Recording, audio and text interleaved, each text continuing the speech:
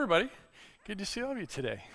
I got a couple things I want to talk about before we get rolling. First, if you remember about a week ago, do you remember a week ago? I don't know. Sometimes. I don't remember what I did yesterday. But anyway, a week ago, there was a hurricane that went through Florida and then kind of like gathered steam and then hit the Carolinas too. I did get word this week from the Church of God in Florida. For the most part, most of the churches were okay, but there were a couple that were in the path and got damaged. Most notably was the Whitechapel Church in South Daytona. It's pastored by a good friend of mine named Michael Chambliss, and the facility did receive some damage, although I don't think there were any injuries that I'm aware of, at least not yet. But I did find out that one of his pastoral staff had welcomed a new baby a couple weeks ago, and their house was, I don't know how bad the damage is, but it was pretty bad, I guess. So stay tuned. If there's a way that we can be involved to help those churches out, we will let you know. As of right now, I think they're still trying to assess what they need, and been in touch with them and just said, hey, we're here, we're all part of the big family, and we care about what happens to you. So keep them in your prayers, though. They're going to be cleaning that bad boy up for quite some time, clearly. So they deserve our thoughts and our prayers, and then our assistance if we can give it to them. Secondly, the other thing I want to mention is that today, Sophia has started kids' church with the elementary school kids, which I'm thrilled over. And I thought we might take a moment and just pray for them. Can we do that? Is that all right with you? Good, because I'm going to do it anyway, right? Jesus, we want to say a special prayer today over the kids in Kids Church and the teachers and the staff and the people who are going to be involved in that ministry. Lord, that you would bless them richly. Bless them with your presence, because we want the kids to know you. Ultimately, that's what we want. Not just, entertaining songs or videos or Bible stories. We want them to know you. And so I pray that you would give that staff wisdom and plenty of energy to keep up with those kids, and that the kids would be so receptive to your presence, and that it would just stay with them the rest of the week too. Thank you that we can do this, that we get to do this, that we can follow you in this particular way, and just ask for your continued blessing on that ministry. And we thank you in Jesus' name. Everybody said, hey, thanks for that. I appreciate it a lot. Today I'm starting a new series on 2 Corinthians. From time to time, God will kind of point out certain things that he wants to talk about, or certain books. I remember the first time it happened, I was up in Wisconsin, and it was very clear that he wanted us to study 1 John. It was really interesting because I'd never done a major study of that particular book, and that one stayed with me for quite some time. And recently, I want to say it was about a month or so ago, I was in a pastor's meeting, and 2 Corinthians kept coming up, different verses. And finally, I kept thinking to myself, well, maybe the Lord wants us to study this one. It was like, ding, ding, ding, ding, and we have a winner. And I thought, okay, Lord, if this is what you want to do, I'm kind of excited because I've not done a study of this particular book as well. Obviously certain verses come up from time to time, but, in this particular case, I think that God has something to say through this book to all of us. And before we enter the text itself, I really feel like I need to do a bit of context. And that's what I want to do today. I want to talk about some general things, and hopefully there's a takeaway. But ultimately, as a teacher, I want you to have a backdrop for what we're going to read over the next several weeks, okay? So I'm going to try to give you little history, little culture, little literature, those context things that I think are really important. So hopefully this will help as we're reading through the letter. And that's what the first thing that you need to understand. This is a letter. This is a letter written by a man named Paul to a church that he helped start, okay? So Paul did some missionary journeys. He ended up in Corinth. If you're interested, it's in Acts chapter 18. I highly suggest that you read that. We will actually access that here in a few minutes, but Acts chapter 18 is where you find that part of the story. And so he begins this church, and it grows rather impressively, actually. And he writes a letter. This particular letter, he actually writes several letters. I want to talk about that too. So 2 Corinthians, we have 1st and 2nd Corinthians, but when you read inside the letters themselves, they reference other letters. And so it appears that there are several of these letters that went back and forth, but we only have the two. And so I thought it might be interesting for you to see kind of what the current state of the scholarship is on this, just so that you have an understanding. So the first letter that was written to the Corinthians is lost to history. We have no idea how long it is, all of the content, other than the fact that Paul makes reference to it in our book called 1 Corinthians. He talks about a previous letter. Okay, so the first one is lost to history. The second letter is actually the book that we call 1 Corinthians, and it's a corrective letter. The Corinthian church has been a little naughty. Okay, and so 1 Corinthians is kind of a chastisement, a correction to that church, all right? And you can see that through rich in theology and all kinds of teaching, because part of correction is teaching. It's not enough to just tell somebody you're bad. You actually have to give them an alternative, and that's what Paul does in 1 Corinthians. And as we go through 2 Corinthians, we will often access 1 Corinthians because obviously they're part of an ongoing conversation between Paul and this church. The third letter is called the letter of tears. And apparently the corrective letter was not received well by the Corinthian church. Imagine that. And so Paul writes another letter, and it's called the letter of tears, and that too is lost to history. We don't know the content other than the various references that are made inside of 2 Corinthians. And that's the fourth letter is what we call 2 Corinthians, but it's chapters 1 through 9. Now, there's quite a bit of discussion within the scholastic community that 2 Corinthians 10 through 13 is probably a different letter. And so somehow you've got a scribe who's writing this stuff down, and he got some pages mixed up or something, not exactly sure, but it all got jammed together. But when you read 2 Corinthians 10 to the end of the letter, it's a very different letter. And some of the references are confusing because it doesn't necessarily make sense continuity-wise with chapters 1 through 9. Does this make sense? So as we kind of read through this, keep that in mind, that there are probably 5 letters here.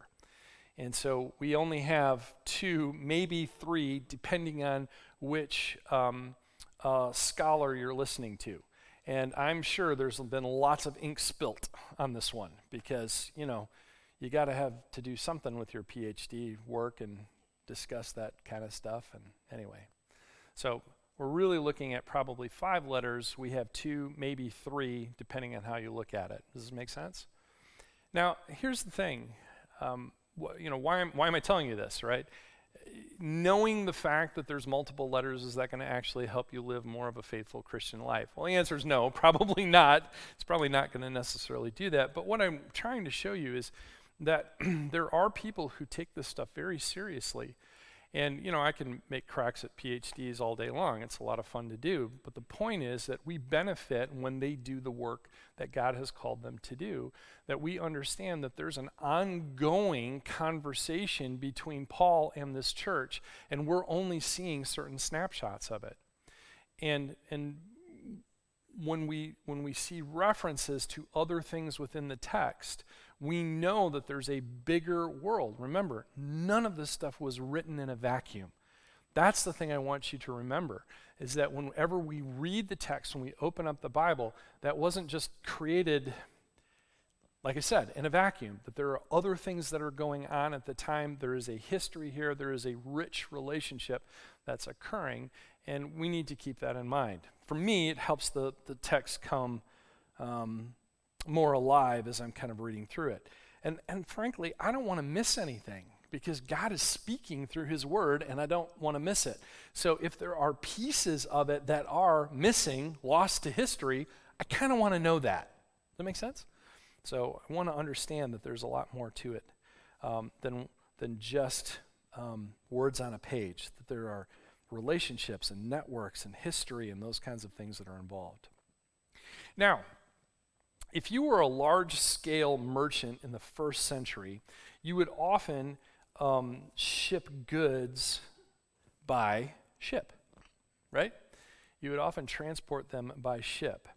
So let's say that you had some like dyes and maybe spices from Asia, which is what we would call Turkey, and you wanted to bring them to Rome, okay? Rome, big market, capital of the empire. That's where you're going to get the best price. And so that's a pretty long journey, especially for ancient people. I'm going to show you this map here. So on the right-hand side, that's modern-day Turkey. And then kind of where the arrow ends is more or less where Rome is, okay, on the Italian peninsula. And that's a long trek. And the best way, at least in those days, to move things was by ship. And so you would bring your dyes and spices that you had gotten in Asia or parts east to a port like Ephesus. And you would put your goods on a boat and you would sail them to Corinth. And let me explain to you why. I kind of can see it here, but this is a little bit better. So this is the Greek peninsula right there, and you can see that little isthmus. That's the connecting bridge between those two large land masses.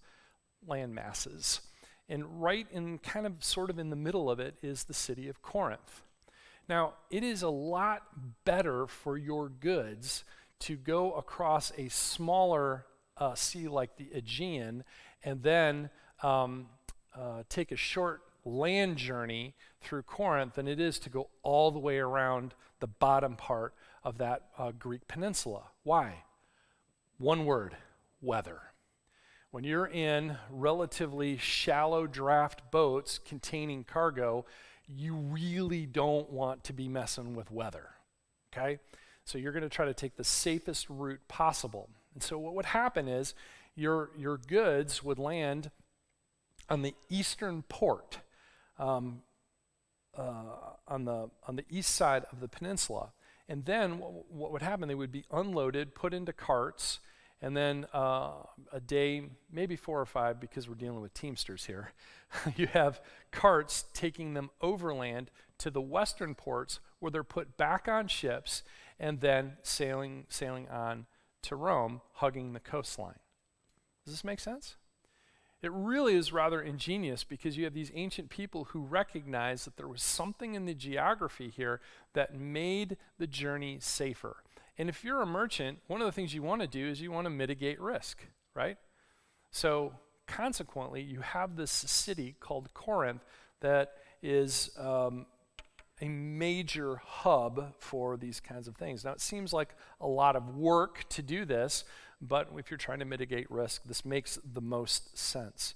So that, because you're dealing with efficiency and you're dealing with cost effectiveness. So you've heard the old phrase, right? All roads lead to Rome, right? Well, that's true, but many of them pass through Corinth first, right? And especially if there's goods and services with them. They often went through Corinth. Major hub. In some ways, Corinth was like the second or third most important city in the Roman Empire, aside from Rome, because that's the capital. But Corinth, because of the amount of trade that went through there over its lifetime, became an incredibly important part of the empire. And it's important for us to understand that. Now, as you can probably imagine, with all that traffic, there are certain qualities that emerged. I want to talk about some of these, because this is quite interesting. You've got an area that, because of the hub of trade routes, you have a lot of diversity. You've got a lot of people going in and out of there, and you've got a lot of people with a lot of different cultures that are going. It's a true melting pot in many respects. And so one of the things that emerged within the local city culture is there was an openness to new ideas. And why not? You've got people from all over the world who are coming in, and their cultures are different than yours, and so consequently, you have to be open. Why? Because we want to have trade. You know, there is that phrase that money makes the world go round. I'm not necessarily sure that's true, but it certainly greases the wheels. And so if you want for people to get along, add money to be a part of it. And so consequently, you've got this melting pot of not only cultures and races and ethnicities, but you also have these ideas. This is a very cosmopolitan culture, and new ideas are relatively accepted. And so it's really no wonder that Christianity kind of took off there. It was a new idea. And if you're going to find a people group that's receptive to new ideas, this one makes perfect sense, right? So keep that in mind. You've got a culture that's open to new ideas. The second thing, and probably one of the more important ones or more pivotal, is the fact that there's a lot of wealth in this town. Because you have commerce and trade, that produces wealth. And consequently, there's a lot of jobs for people as well. So when Paul arrives on the scene in Acts chapter 18, something interesting shows up in the text. I want to show this to you. Let's read this real quick. This is Acts chapter 18, verses 1 through 3. After this, Paul left Athens, which was to the east, and went to Corinth.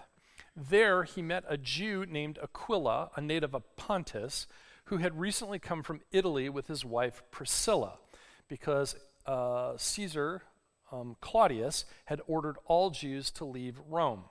Paul went to see them, and because he was a tent maker as they were, he stayed and worked with them. So obviously there's work. There's jobs for them to do because the three of them ended up going into business together. And if I read the text correctly, they were there somewhere between 18 months and 2 years. That's when they were together and doing this. Now, someday I'm going to do a character study on Priscilla and Aquila because they are a fascinating couple. They are the type of people that you want in your small group. Not only are they young and ambitious, they're also very bright and they can teach. So consequently, you would want them in your small group. But here's where he meets them. It's in Corinth, and why not? It's a diverse place. It's a melting pot. Surprise, surprise. But you can see that there's wealth, there's money to be made there, and so they're able to work together and have this business together. Now, the third thing that you're going to find in any city like this, any type of hub, is you're going to find quite a bit of sin. Okay? And this is something that emerges, and we see it within 1 Corinthians quite a bit. So think of it this way.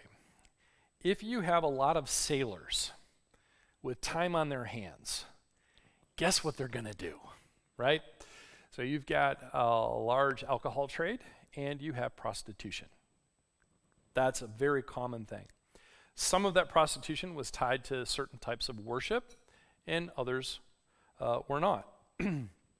But because of the wealth, the reputation for elegant and expensive women began to circulate throughout the ancient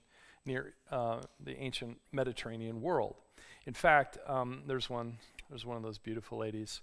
The quote was, "Not every man can afford the trip to Corinth," because companionship came at a price, apparently. And it reminds me a lot of the phrase, "What happens in Vegas stays in Vegas," right? Yeah. What happens in Corinth stays in Corinth. And it turns out that Corinth became kind of a base or a source for words that were coined to refer to various forms of sexual behavior. Let's just put it that way, politely. And Paul actually addresses this in 1 Corinthians chapter 7. If you're interested, you could look that up. Now, here you have these kind of factors that are going on. But there's some other ones that emerge too, largely because of wealth. And in particular, you're going to have social status, who can afford and who can't afford. And this becomes a really big deal in the early church. So 1 Corinthians chapter 11, Paul actually addresses this.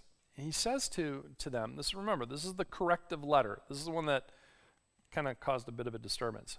He said, I hear that when you come together as a church, he's writing to the church leaders in Corinth, there are divisions among you. No doubt there have to be differences among you to show which of you have God's approval. Oh, okay. So then, when you come together, it is not the Lord's Supper you eat. For when you are eating, some of you go ahead with your own private suppers. As a result, one person remains hungry and another gets drunk. So there are social status that happens in the culture that's playing inside of the church. And Paul's a little ticked off. You can kind of see the sarcasm, can't you? Kind of hear it in his voice. And so he's chastising the church. This is not the way it's supposed to be. And you have allowed the culture to, more or less, infiltrate the church. And it's supposed to go the other direction.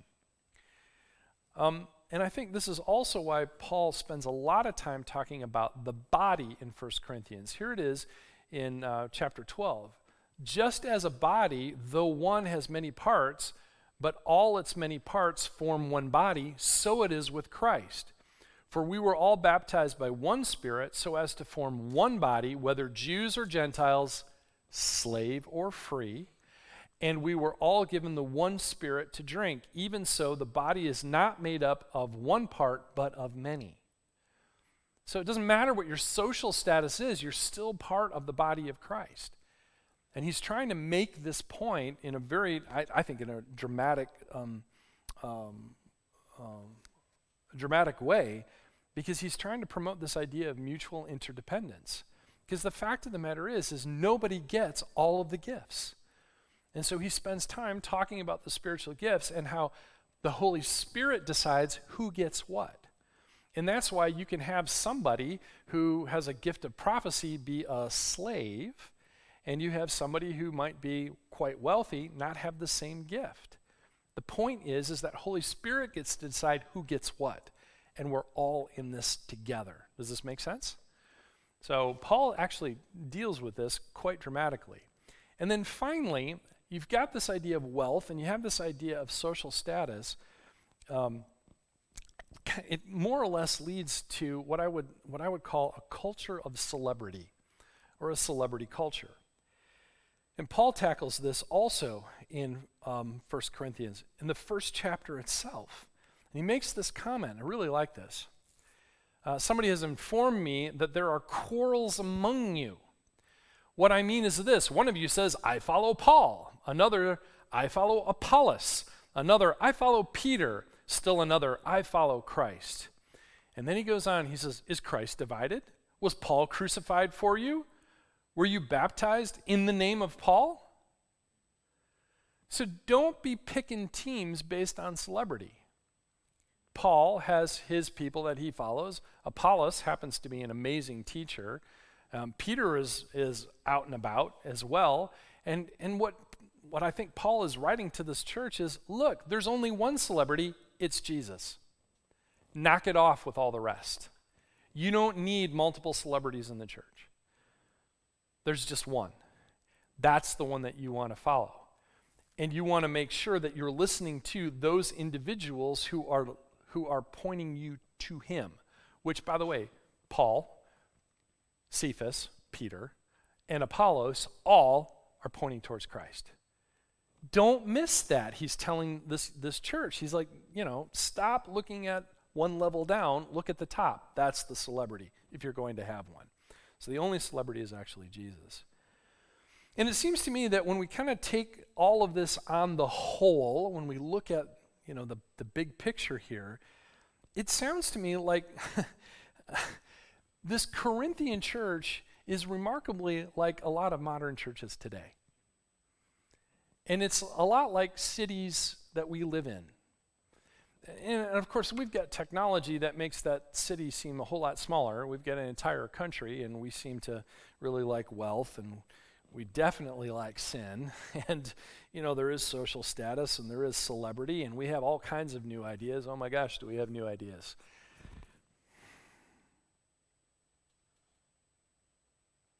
I think I actually wrote this down in my notes. I'm like, when I look at kind of the sinful stuff that goes on in our world today, I'm pretty sure it might have made a Corinthian sailor blush. That's saying something. Things have changed. Very new, strange ideas, but certainly celebrity is a big deal, especially in this culture. So I think that we have much to learn from Paul and his often wayward Corinthian flock. But there's a couple of takeaways here, because it's fun to do the history. It's fun to do the culture. It's fun to understand that. But at the same time, I think every time we open up the Word, we want to make sure that there's some kind of a takeaway. There's something that we can look and say, God, what are you trying to teach me here? And I got a couple of thoughts on that. You might have more. That's okay. Here's the couple of things that occurred to me. The first thing that just struck me about all of this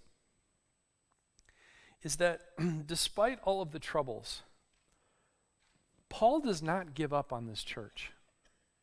I mean, he's willing to have this long conversation via letters, and he actually sends a number of his lieutenants to that particular church to try to help sort them out. And he warns them, he even disciplines them, but he never, ever throws in the towel. And I believe in my heart that really comes from his trust in God. I really believe that. But I think that his trust in God actually comes from somewhere else. And this is the second thought that I had. That really that's God's nature. God doesn't give up. He doesn't give up on people. We have an entire library of books that we call the Bible, where we see God interacting with humanity over millennia. And he never gives up on his people. The one time that he got so frustrated with them that he was going to wipe them out with water, he still saved Noah and his family, right? He never actually gives up on humanity. That's the nature of God himself. And the beautiful part of that is that we know that we are part of humanity. That means God is not giving up on you.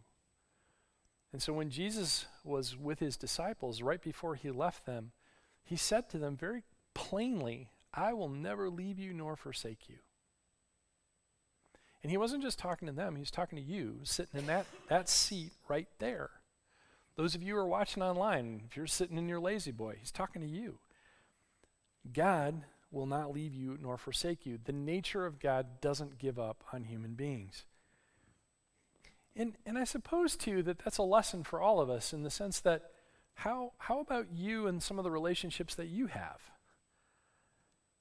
I'm probably going to step on some toes, but I want you to hear that I've got relationships like that, too, where I would really like to throw in the towel and say, nah, that's it, I'm all done.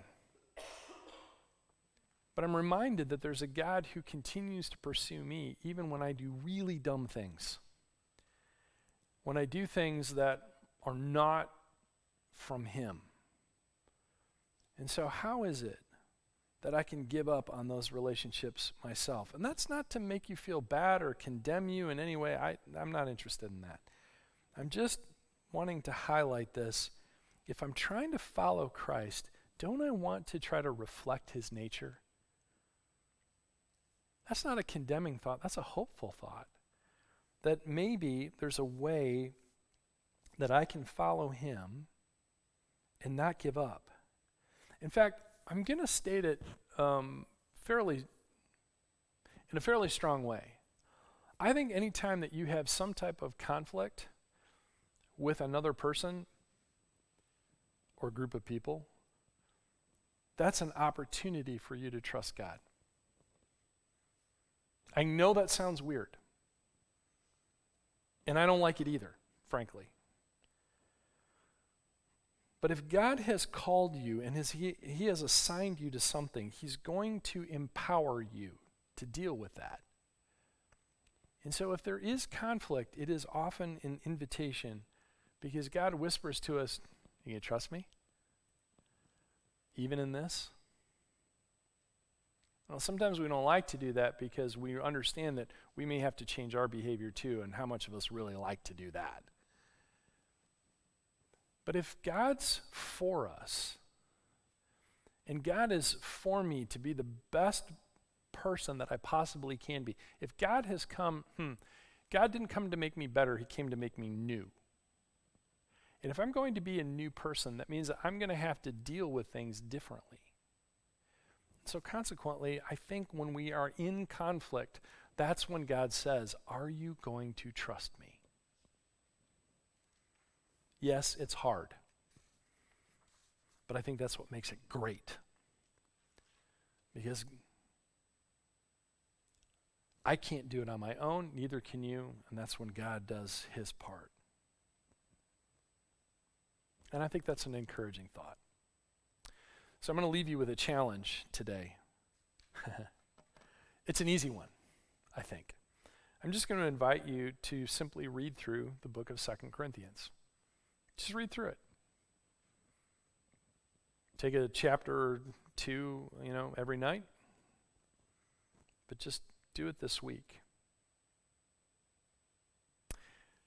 How about you put your phone away when you go and get into bed? And you pull out your Bible.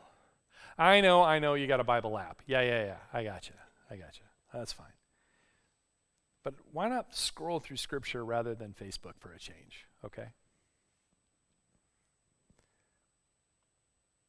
And as you do, remember, this is a real group of people. This isn't made up. This isn't fiction. This is a person who started a church. And he sees his church beginning to go in a direction that's not Christ. And he's had this long conversation with real people, just like you and like me. And keep that in mind as you're reading it. Because you're reading history, and you're reading rich theology, and you're reading about a God who loves people and doesn't give up on them. Let's pray. Lord, I'm so grateful for these ancient stories that were written down for us. I'm so grateful that there were people who were unwilling to throw in the towel because you are unwilling to throw in the towel on all of us. And I pray that as we go through this entire series, that we would continue to get a sense of your nature, about who you are and how much you actually love us.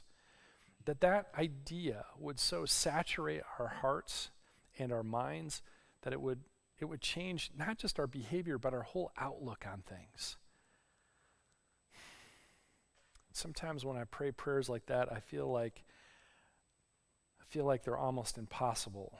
But I know you're good, and I know that nothing is impossible with you. You settled everything on the cross, and for whatever reason, you choose to make each one of us a significant part of the work you're doing in the world. And I want to take that seriously, and we want to do that as a church as well. So as we sing, Lord, I pray that your Spirit would come and do the things that only that your Spirit can do, and that you would speak to hearts. If they need the invitation to trust you, Lord, I pray that you would give that. Lord, if they need some encouragement to stick with it, I pray that you would give that. If they need to be reminded of who they are, the fact that they're daughters and sons of a living God who loves them and will never leave them nor forsake them, God, I pray that that would be the message that they would hear. Ultimately, Lord, I trust you to speak in the way that only you can, and that you would connect in ways that people need to hear you. Thank you in advance for what you're going to do, not just through us as a church body, but inside of us as individual disciples. And I can't wait to tell those stories. In Jesus' name, amen.